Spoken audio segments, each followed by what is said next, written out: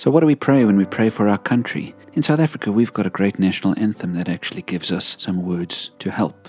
Now, it starts with some words in isiXhosa, Nkosi Sikelel iAfrika, Malu Pakanyiswu Pondolwayo, which means God bless Africa and raise her high in glory, or may her glory be lifted high. Can I encourage you to pray that prayer? Now, that second line which says, let Africa's glory be lifted high, is perhaps not quite right. Because we live not to glorify ourselves, but we live to glorify God. Our prayer should not be glorify our country. It should be God be glorified in our country. And so maybe that can be your prayer today as you're praying for your nation. God bless our nation. Lord, take care of our nation and be lifted high in our nation. As I said yesterday, we should be praying for our leaders, and we should be praying that God brings leaders into power who will put God first and lift God high in this country.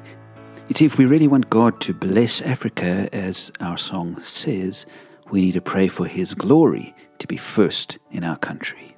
And so I hope that will be your prayer today. Lord, bless Africa and let your glory, Lord, shine through our nation.